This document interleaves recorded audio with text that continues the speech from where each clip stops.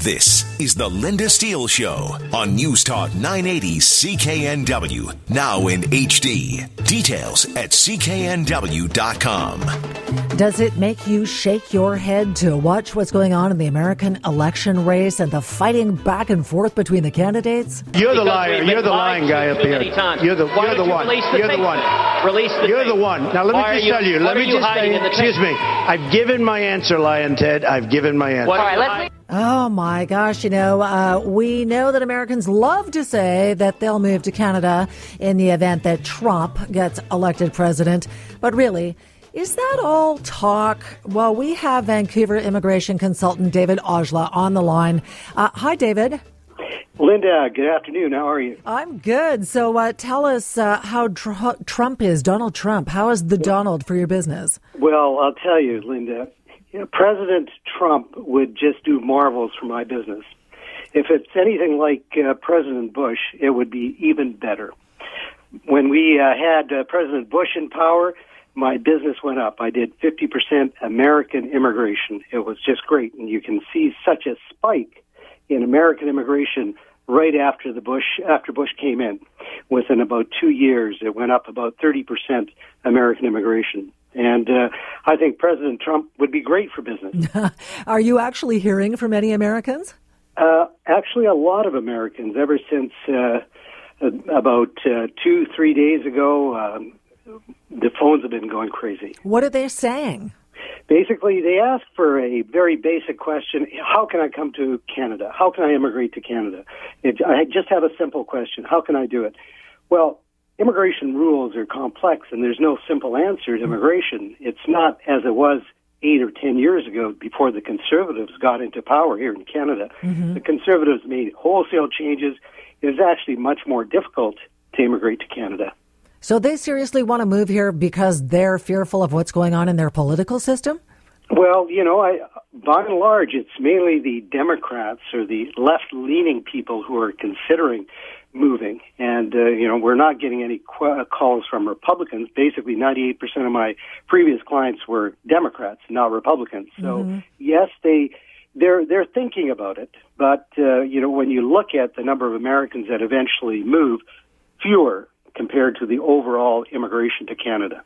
Yeah, I seem to recall seeing some graphic that was right after Super Tuesday that showed a huge spike in the number of people Googling how to move to Canada. That's right. And CIC's website got jammed, whether it was because of all the calls or some other technological glitch, we don't know. They said it wasn't the calls, but I certainly know from the calls that I've been getting more and more from the U.S., making just general inquiries.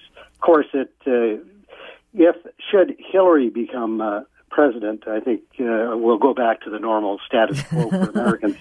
Yeah, right. So it's not that simple, though. They can't just walk across the border in their hair.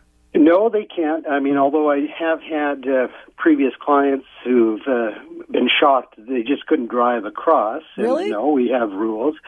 What's happened over the last 10 years is that the Conservatives, when they were in power, shifted the whole demographic of potential immigrants from 22 to 49, what it used to be, to 20 to 29, so that Canada is looking for a younger demographic to immigrate, especially those who have actually gone to university here in Canada or college and have worked here 1 year. So that is where and how immigration has been skewed as a result of the Conservatives. Younger demographic, Canadian education, Canadian work experience, and then permanent residence.